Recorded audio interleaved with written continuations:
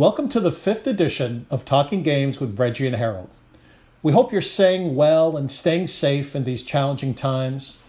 As you add your voice against racism and social injustice, we salute your efforts to create positive change in America. At the New York Video Game Critics Circle, we're trying to change things as well through the mentoring of homeless and other underserved students. Please take time to donate at nygamecritics.com/Reggie to support these efforts. Today on the podcast, we're talking esports with Jack Etienne, the CEO of Cloud9, one of the most important teams in the world today. Jack has taken Cloud9 and its exciting League of Legends team to great success and over a $300 million valuation from Wall Street. Reggie, I first met Jack when Cloud9 was a relatively small entity. I was able to travel the world for a Playboy cover story on Cloud9 and its first successful League of Legends team. From California to Seattle to Paris to Seoul, through their ups and downs, and over the course of nearly a year, I got to know Jack and the original team. I wrote a book about esports called The League of Legends Experience, which is a colorful snapshot of the era. It was exactly the right time to write about esports because it was exploding from a counterculture movement to a mainstream sport. The rise of esports has really been fascinating to watch. The esports landscape is currently valued at $1 billion, 5 times larger than it was in 2014, and it's projected to continue similar aggressive growth. There are a variety of companies in the business, each taking a different approach. Cloud9 believes in fielding teams across a range of games and competing with great athletes. And now, here's our interview with Jack Etienne.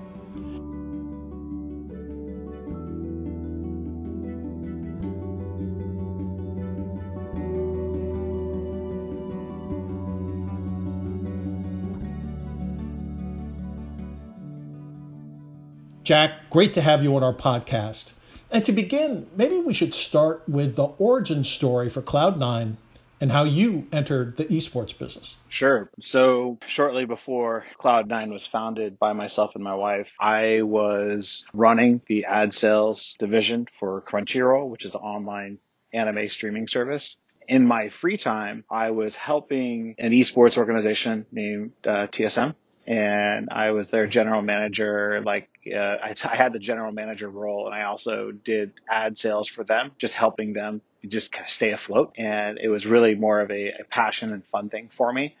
It was my introduction to esports and watching it really grow. And at the same time all that is going on, I was also heavily involved in running a guild, which is a group of people who in a game called World of Warcraft, and competitively taking down objectives in that game. And so I personally was really interested in video games and playing them. I also helped manage a large esports organization. And that was all like side fun, hobby, passion stuff for me. But my day-to-day job was running the sales team for Crunchyroll. I saw an opportunity to pick up the guys that I first signed for Cloud9. And I think the reason, I was happy being a big part of TSM and running Crunchyroll, but I saw a lot of opportunities to expand outside of League of Legends. And the ownership of TSM was really focused on League of Legends and nothing else. And so I saw all these opportunities. And when I brought them up to TSM, they weren't really interested in doing it. But for me, I just loved competitive sports. And I saw all these different games that were growing. And I thought, hey, the only way I'm ever going to be able to really kind of pursue all these things I'd like to get involved in is be running my own team. So I started thinking about how would I do this? How would I make my own team? And I actually started looking and I did invest and buy the second place League of Legends team in the LCS, a team called Good Game University, and started going through the process of onboarding those guys, making a new brand. And that was going to be my initial play into my own founding of a team. As it turns out, when you acquire things, sometimes the employees or the people that are involved, they have a whole nother idea of how they want to run things. And the guys that I hired and the team that I bought, they wanted to go another way. They wanted to work with another owner that was looking to get involved in this space. And so I was really struggling getting them to be excited about what I was looking to build. And so while I was struggling, I was introduced to Hai. He was playing for another team. They had just qualified for the LCS. he had the opportunity to leave that team, but he wanted to work with someone who is a really good management group because he hadn't had really good managers in his past. And so he thought, hey, Jack, I heard you're looking for a team. I love the stuff you're doing with TSM. Would you consider making an organization for me to play for? So I had the situation where I've got 5 guys who were really not happy about what I was looking to build, and they wanted to work with somebody else. It wasn't a personal thing with me, but they really wanted to work with somebody else. And I had Hai, who I saw his team when I was helping run TSM. I saw practices of Hai's team versus my team, and I knew how good his team was, and that that they had a really strong future ahead of them.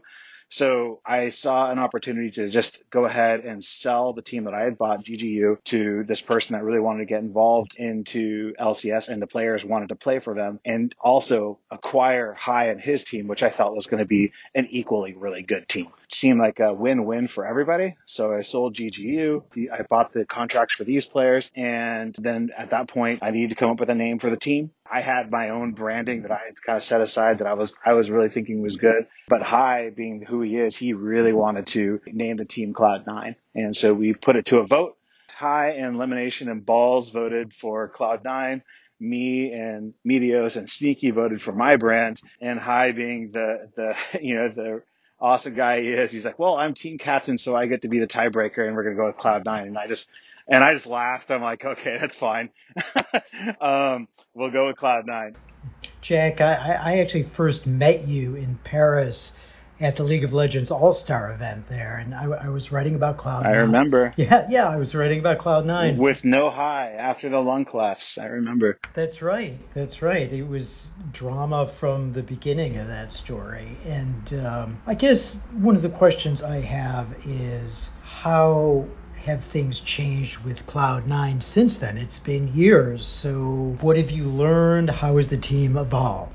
So that time at that event was about 1 month after, I don't know if I mentioned it in the interview, I had just quit my job at Crunchyroll. And I decided it was time to focus full time and step away from Crunchyroll and focus on Cloud9 full time. And literally the week after I put in my resignation, Hai's lung collapsed. So as you can imagine, for me, I have a young daughter, married, got a mortgage.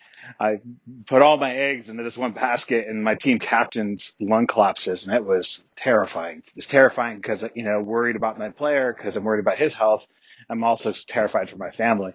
I think one of the big transitions that's gone on from that point to now is when I started the team, it was just me and those 5 guys. I wasn't really, I would say, in charge. Obviously, I was, at the end of the day, I was in charge of the team, but a lot of the direction and a lot of the mindset of the team was coming from Hai, and from the players as well. To be frank, it is only this current iteration of Cloud9, this spring of 2020, and really the time it actually took place was shortly after Worlds of 2019, did the last player from that group of 5 leave the team.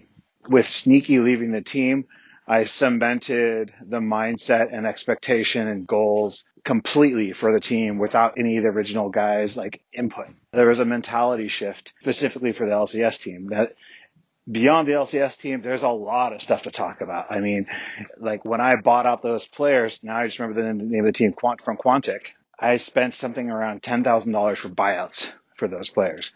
The last valuation, as reported by many sources, for Cloud9 in 2018 was $300 million. So clearly, the economics and the visibility on the esports space has completely changed. And honestly, the pay for the players at that time was maybe $40,000-$50,000 a year for a really good paying esports job. I've now have players and coaches that are, they're all north of $500,000 a year.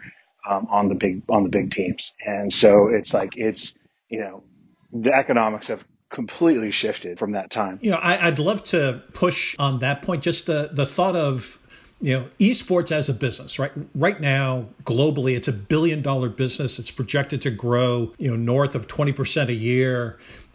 Talk a little bit about the business side. So you've got players with salaries and coaches.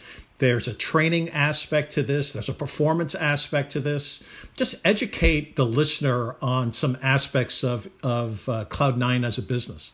If you look at our partners are Microsoft and BMW and Puma and Kaiser Permanente and another 6 multi-billion dollars of revenue a year companies. The companies that want to associate with Cloud9 have these incredibly huge brand values, and their expectations on what they're buying are extremely high, and that we present ourselves in a way that that they can comfortably get behind. There's some really big expectations on how we present ourselves. And then our competition, they're all working extremely hard. They're extremely well funded. Most of my competitors are owned by large traditional sports companies. So you see Madison Square Garden involved, and and the Mets, and I think if you just base it, something like 80% of the teams now in the leagues that I'm involved with are traditional sports teams. So, and they've got really incredible sales teams behind them. They've got incredible infrastructure behind them, and I need to not only keep up with them, but I want to beat the crap out of these guys. I've had to level up. I now have data science teams that are literally scraping data out of these games to give us a competitive advantage. I have really credible seasoned sports psychologist, Gary, who runs our sports psychology department. He just recently, not even a year now, retired from the Navy, and he was a psychologist doctor for the SEALs. And he applies what he learned on team building in the SEALs to our players and to make them a solid team. And we have incredible strength trainers that right now I'm in my shorts. I'm still sweating from the workout that we did with our strength trainer this morning, and me and all our managers and all our players are working out every single morning before our scrims. We usually had chefs here making us food here inside our HQ, but because of the pandemic, we couldn't do that anymore. So we have a private caterer who delivers nutritious meals to us every single day. The pandemic changed everything. Each in one of the locations where our teams live, like cleaning services, they actually live on site so that they're not going home and interacting with other people. They live on site. The managers now live on site, and we've got private catering feeding us. So trying to go through all the hoops to keep our players healthy and happy and confident has been also extremely difficult. But we now have the resources to do that. And we put a lot of thought into making sure that not only are we happy and healthy, but we're super productive and we have an edge on all of our competition. Well, along the lines of COVID-19 and the pandemic and sports psychology, what are the teams feeling right now? How are they feeling? They're used to these wonderful sold out venues with rock concert like applause and the like. So how has it changed for them, and what are they feeling? I think we've done a really good job as far as the actual play field. We've been able to that there isn't a huge difference. Of course, there is a bit of a letdown on not going to these really cool venues and interacting with really large crowds. That's obviously disappointing, but these are all really smart people. They understand and appreciate that, we're lucky to be able to still compete when a lot of the other sports can't. And, we're just doing our best to continue to provide entertainment and for our fans, as well as provide fulfillment by being the best team here in North America. Jack, one of the things that surprised me as I looked at Cloud9 was just the range of different franchises that your players compete in. How do you decide which franchises to field a team around, even to the point of deciding, to field a player for Super Smash Bros. Melee versus fielding a team in Ultimate? How do you go through that process? Specifically with Smash, we've been working with Mango forever, since he's been with us for almost 7 years, so 6 years now, I think. So there haven't been a lot of changes. When I picked him up, he was the best, and he's maintained to being one of the best for a really long time. But in games like Valorant, which is brand new, we had a player named Tens who is clearly a super gifted FPS player, but he tried out for and actually got a job with our Counter-Strike team, but he didn't really fit in with the guys, on a personal level, and required basically more the guys that he were on his team were seasoned veterans, and he was very much a rookie. And so there was just a disconnect in understanding of the game. But we knew he was a superstar player. He just needed the right environment to grow in, but it wasn't here. So we kept him on our roster. He wanted to stay on our roster. And when I heard about Valorant coming, I was like, "Hey, is this a game that you'd be interested in, like switching from Counter-Strike? Because I think you'd be good at it." And he was super excited. He's like, "Yes." And so we built what we done with Valorant is we found like a superstar that we thought like had a ton of potential, and we just built a team of people that he felt like he would work really well with, and we've managed it really closely, and we will see what the results of that will be. We don't know, but I can tell you there's another game called Heroes of the Storm. We did something very similar where we took super high mechanical talented players from other similar games. And so we took a bunch of League of Legends pros that were super highly talented but just weren't making it on League of Legends teams. We imported them essentially into Heroes of the Storm, and we won 2 BlizzCons in a row, which is like the biggest event for Heroes of the Storm. And so actually think about it, like Heroes of the Storm, we won the first 2 world championships when they came out. Overwatch League, we won the first world championship when it came out. We've had a pretty good track record of doing well in new games. And we've kind of followed that methodology of finding really talented players that are maybe shining in other similar games and then bringing them into the new game. And Cloud9 is doing really well this year for League of Legends. Our League of Legends team? Yeah, we're the number 1 team in North America, and we had the most dominant season in the history of LCS last split. And what's a really cool statistic is until that time, the 2 other most dominant splits were our summer 2014 and our summer 2013 and spring 2014 were the 2 most dominant splits for the last 7 years. And now our spring 2020 is the most dominant. So number 1, number 2, and number 3, most dominant being the highest win percentage, are now all Cloud9, which is really cool. That is cool. And one of the, when I wrote about this, Jack, and this is the case with tons of countercultural movements, esports fans in League of Legends, and I think generally, did not want their sport and their game to go mainstream. They kind of wanted it for themselves, and they were suspicious of interlopers coming in. And even when the story came out, many liked it, but then I was still subject to like a fair amount of bigoted tirades from some of the top YouTubers in the space at the time. So there was a Wild West aspect to it. And then this is mine aspect to it as well. So as esports has grown, has this changed? I think it's getting better, but I think it's getting better, but there is definitely some of it still out there. There's still a lot of games that are kind of underserved. So there's still some of that out there, but in the biggest games like Overwatch League and League of Legends, it's pretty clean environment. Counter-Strike is still a bit of a wild region because Valve doesn't actually, manage it.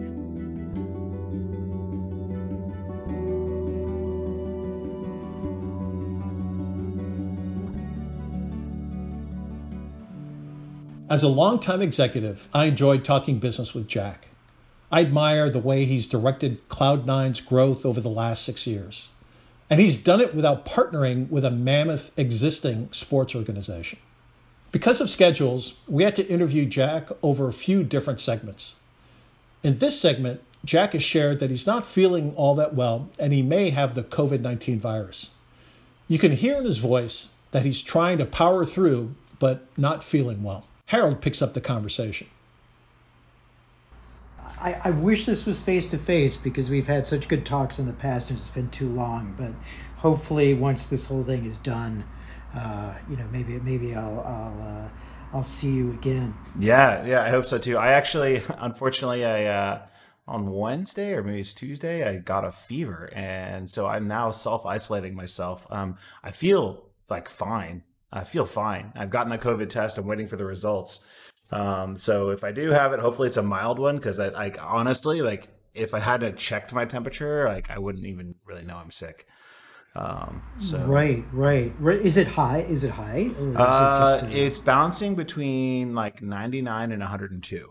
So it bounces between those temperatures. So it's high enough to, like, at night I'm like, why am I sweaty? But it's not like high enough that I'm really uncomfortable. Oh man, I hope it goes away soon and it's not COVID. Yeah, me too. Yeah, because you got stuff to do. Like that's the thing. Both of us, we all have like jobs that are pretty much 24 hours a day. So Yeah, it's that's the biggest annoyance is like not knowing, and then like I have to stay away from my kid and my wife. I'm like I'm basically I'm stuck in my office and I'm not allowed out. And so yeah, mhm, yeah. yeah. Sorry to hear it, man. So I mean, we'll probably get to a little bit of COVID, but let's ask this first. So I remember Cloud9's League of Legends team is really on a roll this year. And is this team as good as High, Lemon, Sneaky, Meteos, and Balls at their prime? How are they similar and how are they different? Um, that's a really good question. I think I mentioned last time like the three most dominant splits in LCS history are all Cloud9 splits, with the most dominant by win percentage being our very last split. And so it's really kind of tough to say which team was like better because they were both incredibly dominant in their time. Um, I feel like High's team was uh, a lot of their success just came from them naturally being just really good, smart players.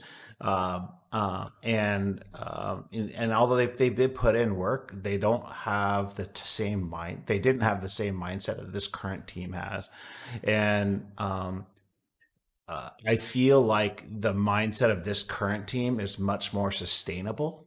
So that I wouldn't really say one team is more dominant than the other. I feel like the current team just has the proper mindset to keep winning for a long time, where the last team was able to do it for two splits and that was it.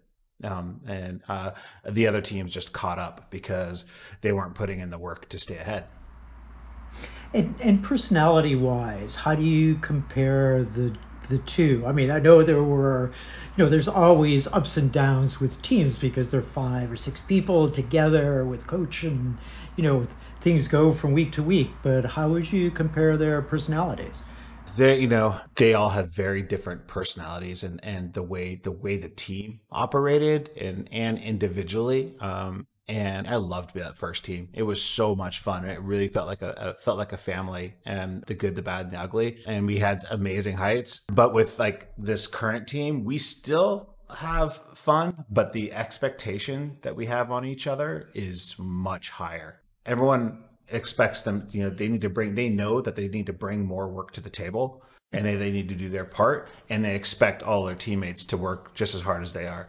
And so there's a different feeling with the current team where they just, they work hard because they feel they owe it to the team and they expect their teammates to bring the same thing. And that's something that no other team I've had really had before. I mean, almost you can compare it to although the time is only like 5, 6 years, you can almost compare the difference to the earlier days of football, maybe like a Green Bay Jerry Kramer team to a Green Bay team today, in the sense that in those 5 years, there's a lot more stats and figuring out of mental state and physical state than there perhaps was 5, 6 years ago. Yeah, it definitely feels like, we've grown up as an industry, and as the industry has grown up to keep a competitive edge, Cloud9 has had to push harder than everybody else. It definitely feels like going from a family business to a major corporation, where it's just different. And it's the same with Cloud9 as a company too. Like it used just to be like me, my wife, and my dad, like packing shirts and sending them. But like the expectations and the requirements of the jobs have just grown so much, and there's a lot more people involved. The expectations of our fans are much higher, and the expectations of our employees are much higher. So it's just a very different situation, and we have a lot more information to reflect on as well when we're making our decisions. Right now, the audience has thrived on being there live in an auditorium setting. They're not able to attend events now, so we know the fans miss it. How much do you and also the players miss the fans? So This definitely feels like going back to our roots, like the current online tournaments. But like before, and actually, I guess, before Cloud9, I was at TSM, and all of our events for the most part were online, except we do 4 or 5 LAN events a year. With my current players, a lot of them don't have that perspective at all. They looked up watching LCS on stage as I grew up, and that their expectation is to be playing in front of an audience. So those guys, they definitely missed the excitement, drama, passion of like the fans that they bring to a live event. And so although winning this last split was very meaningful and definitely checked the box on a lot of things we were hoping for, they've expressed that they felt like an emptiness on not having the crowds to be in front of and to hear the audiences cheer. And so that's definitely disappointing. And I know the fans really like those events too. And I do hope we get to a world where those things come back, but I'm not counting on it for a while. It's going to be a while, I think, and we all kind of pray for the day that this happens again, because it's so exciting to be in the audience. So Cloud9 is valued by Forbes at between $300 and $400 million. Could esports survive and thrive without a live audience until we get a vaccine for COVID-19? And during that time, would the valuation take a hit? That's an interesting question. Like when I did my last capital raise, and we completed it in 2018, I believe, and like the valuations back then were like around the 300 to 400 mark. I did that raise with the expectation that, hey, I think we're about to see a financial hit. I expected it to be like in 2019, and I wanted to be able to ride out any negative financial impacts that I could have while still being able to expand and take advantage of opportunities that were good. It took a year longer than expected. But the interesting thing that's happening right now is that I have multi-year partnerships with fantastic companies that aren't backing down on their marketing. So my sponsorships aren't going away, and my viewership is high, and it's going actually higher, I think, because people are stuck at home looking for events to watch. And my merchandise, I'm breaking records on sales like every single month. It's surprising, and obviously, I'm pleasantly surprising to see that, hey, we're still in business and we're still doing well. And I think a lot of it has been around that instead of like going into a bunker and just trying to like wait out all the bad things that are going on, is we're really trying to engage with our fans digitally by having digital like fan beats, viewing parties, events, and interactions with our fans, trying to make more products they can buy online since they can't go outside. And it's really generated an increased fandom and increased merchandise sales. Like our partners are really happy with what we're doing. We've been doing a lot of like digital meet and greets with fans of our partners, and doing events with them digitally as well, because they're trying to figure out how to interact with their people. And it's been very positive. So I'm feeling great about the future right now. So obviously there's a lot of bad things going on in the world, but like financially speaking, if I was just to look at just the books, we're fine. What would the ultimate success be for Cloud9? It's an interesting question. I have my own personal things that I want for out of the company, and then obviously like there's things that my investors and I obviously see like that are really good financially for the company, and they're not always aligned. Me personally, like I'm very interested in youth development and building really good programs around that, and figuring out a way to interact with kids and teach kids how to be better teamsmanship and sportsmanship online and physically. So that's something that's really important to me, and I want to see that take off and us become a leader there. I want to be dominant in every game that we're involved in. We're doing great here regionally, but we need to be doing better internationally. So that's a huge goal for me. Those are things that are really important for me.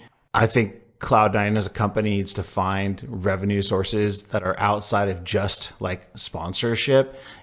So we have our merchandise line, but like I would like to find more revenue streams that just diversify how we're getting money, and so that it just leads to more stable business. So that's more goals for the company. It's important that you mention youth getting involved, and that kind of leads into the next question. But even, the purpose of this podcast is to raise money for our New York Video Game Critics Circle to mentor homeless students in the Bronx. And so I was doing that yesterday, and there was a bit of a tete-a-tete between two young women who were playing a game. And I said, well, the thing here is to enjoy the game, but be good gamers at the end and congratulate your competitor whether you won or lost. That's the way we play here. That's the way to do it, and that's the way to continue in life generally. So I hear you, man. I think it's important.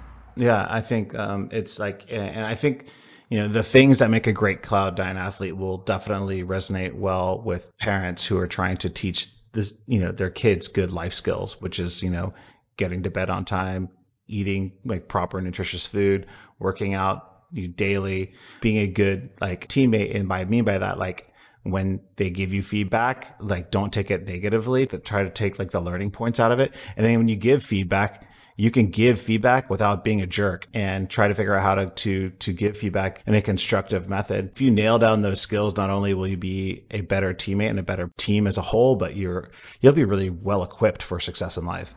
In January, Sneaky left the team but remains as an owner. What does ownership status actually mean? I mean, you're the main owner, but is it like there are other owners, and in that scenario, Sneaky gets a small piece of the ownership pie? Yeah, I mean, so he has the same type of equity that I have. And so as Cloud9 grows in value, he'll be able to participate in any upside that brings. That's like the major financial benefit to it. So Sneaky is an advisor of Cloud9, and what that means is there are some duties that he'll have where he'll be coming to events. We had planned to have him come out to spring finals in Texas. So it was a total bummer that he couldn't come out, because I think that people would have really loved that. And seeing him, support the team, at that historic like event would have been really special. And so that was super unfortunate it was canceled. But the idea is that, whether it be youth programs we do or other Cloud9 events, I want to have him involved, and his involvement helps these events be more successful. So it's definitely like a win-win situation. Also, I think about Hive from time to time, and I know he's got his own thing going on, but do you think he's ever regretted selling the team? Does he still have a small portion of ownership? What do you think? With High, although he was like one of the first players we signed, he was never an equity holder of Cloud9. He wasn't an owner at Cloud9. He was just the first player we ever signed. And although he had a huge part like in the naming of the team and personality of the team, it wasn't something at the time that he was at all interested in being an owner of. I actually offered him like, hey, do you want to have like some equity in this team? And he was like, hey, I just really want to have a $sign with more zeros behind it. So to be frank, show me the money, Jack. What is this equity stuff? I don't think he's ever regretted it, because High always had his own vision of how he wanted to run things.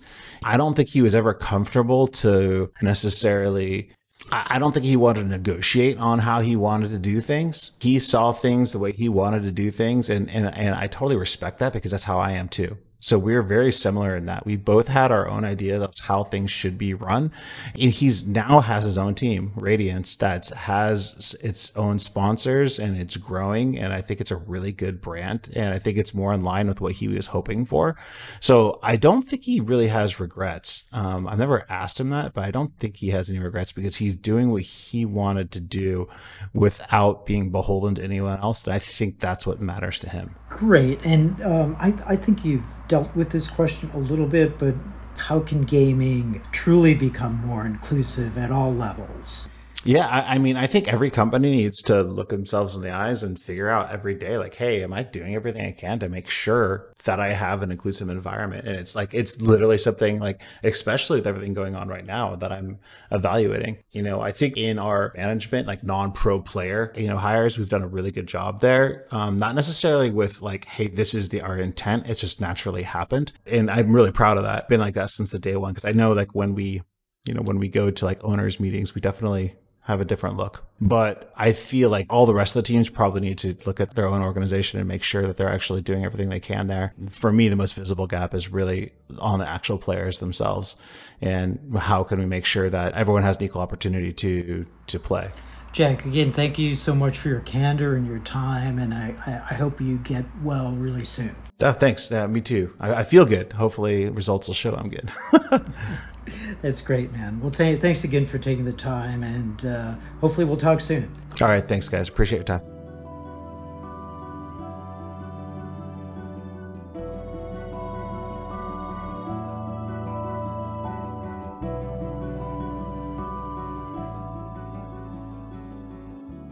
Reggie, that was an insightful conversation indeed, and I hope Jack feels better really soon. Yeah, I agree. I mean, it's we've all been there, trying to power through something, and I really hope he gets better really, really soon.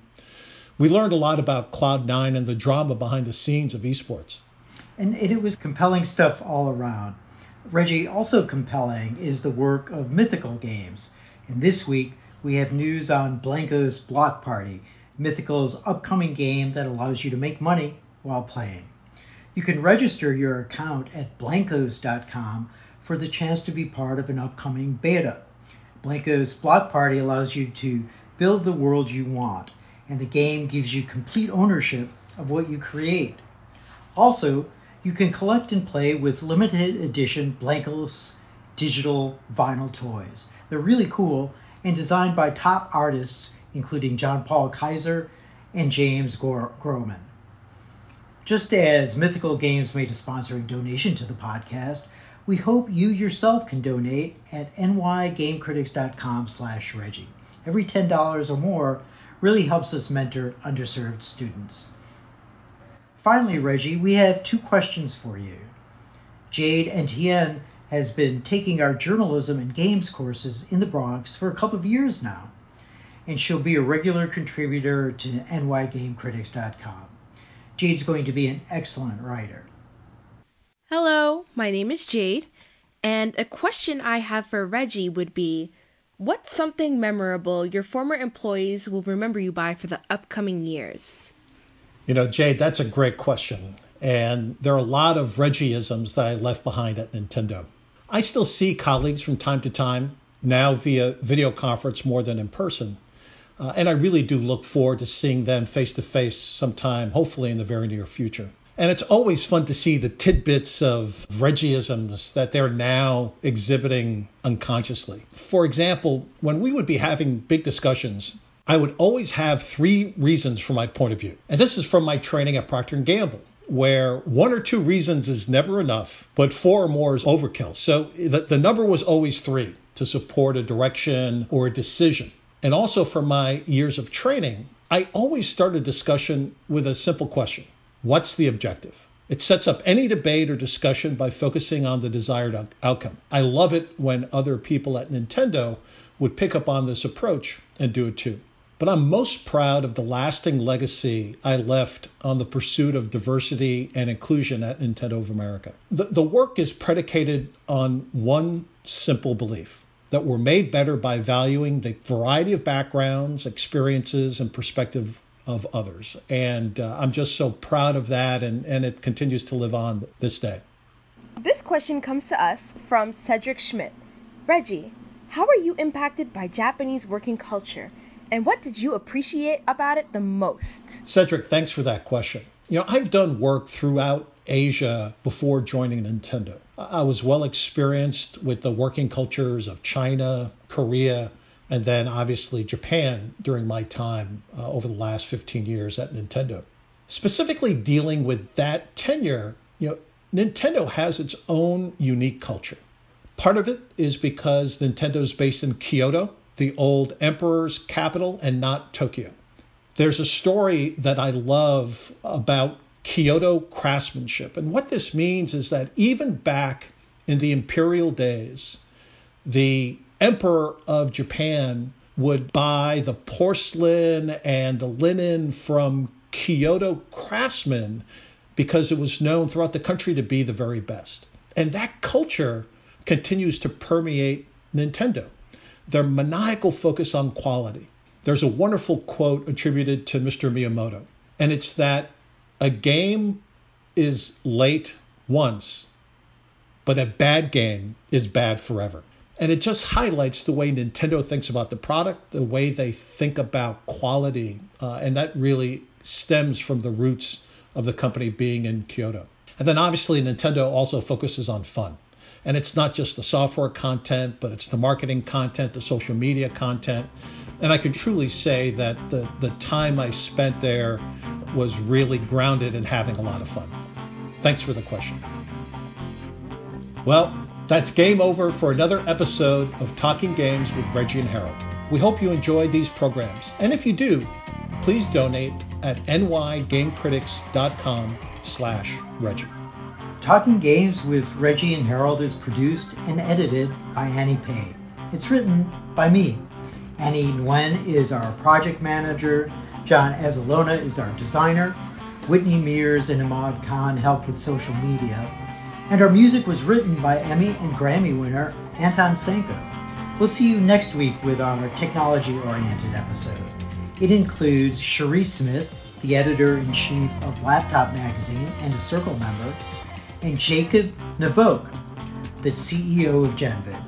GenVid is changing the nature of the way we interact with streaming. I've seen it in action myself, and it's compelling.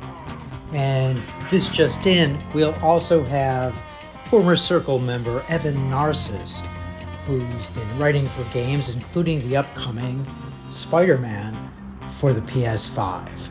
Until Reggie and I see you next week, stay well and protest safely.